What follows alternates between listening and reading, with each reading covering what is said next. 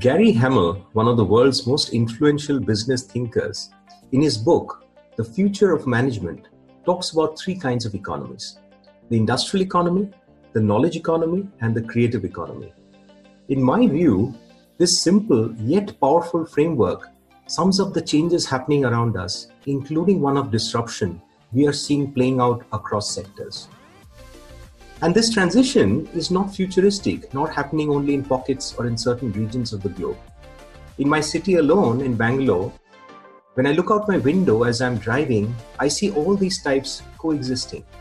Small workshops and factories churning out products, reminiscent of the industrial economy, huge IT parks dotting the skyline, forming the knowledge economy, and numerous startups working in co-sharing offices, part of the creative economy.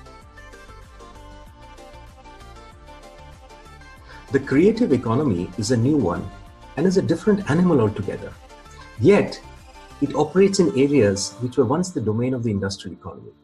And Airbnb and Oyo Rooms is part of the creative economy, but essentially in the business of providing rooms to travelers, and therefore competes directly and disrupting one of the world's oldest industrial economy businesses, the hotel business.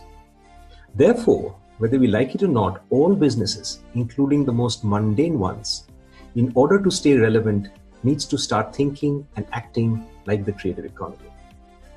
If you are a leader in your organization, the question becomes, which economy are you a part of?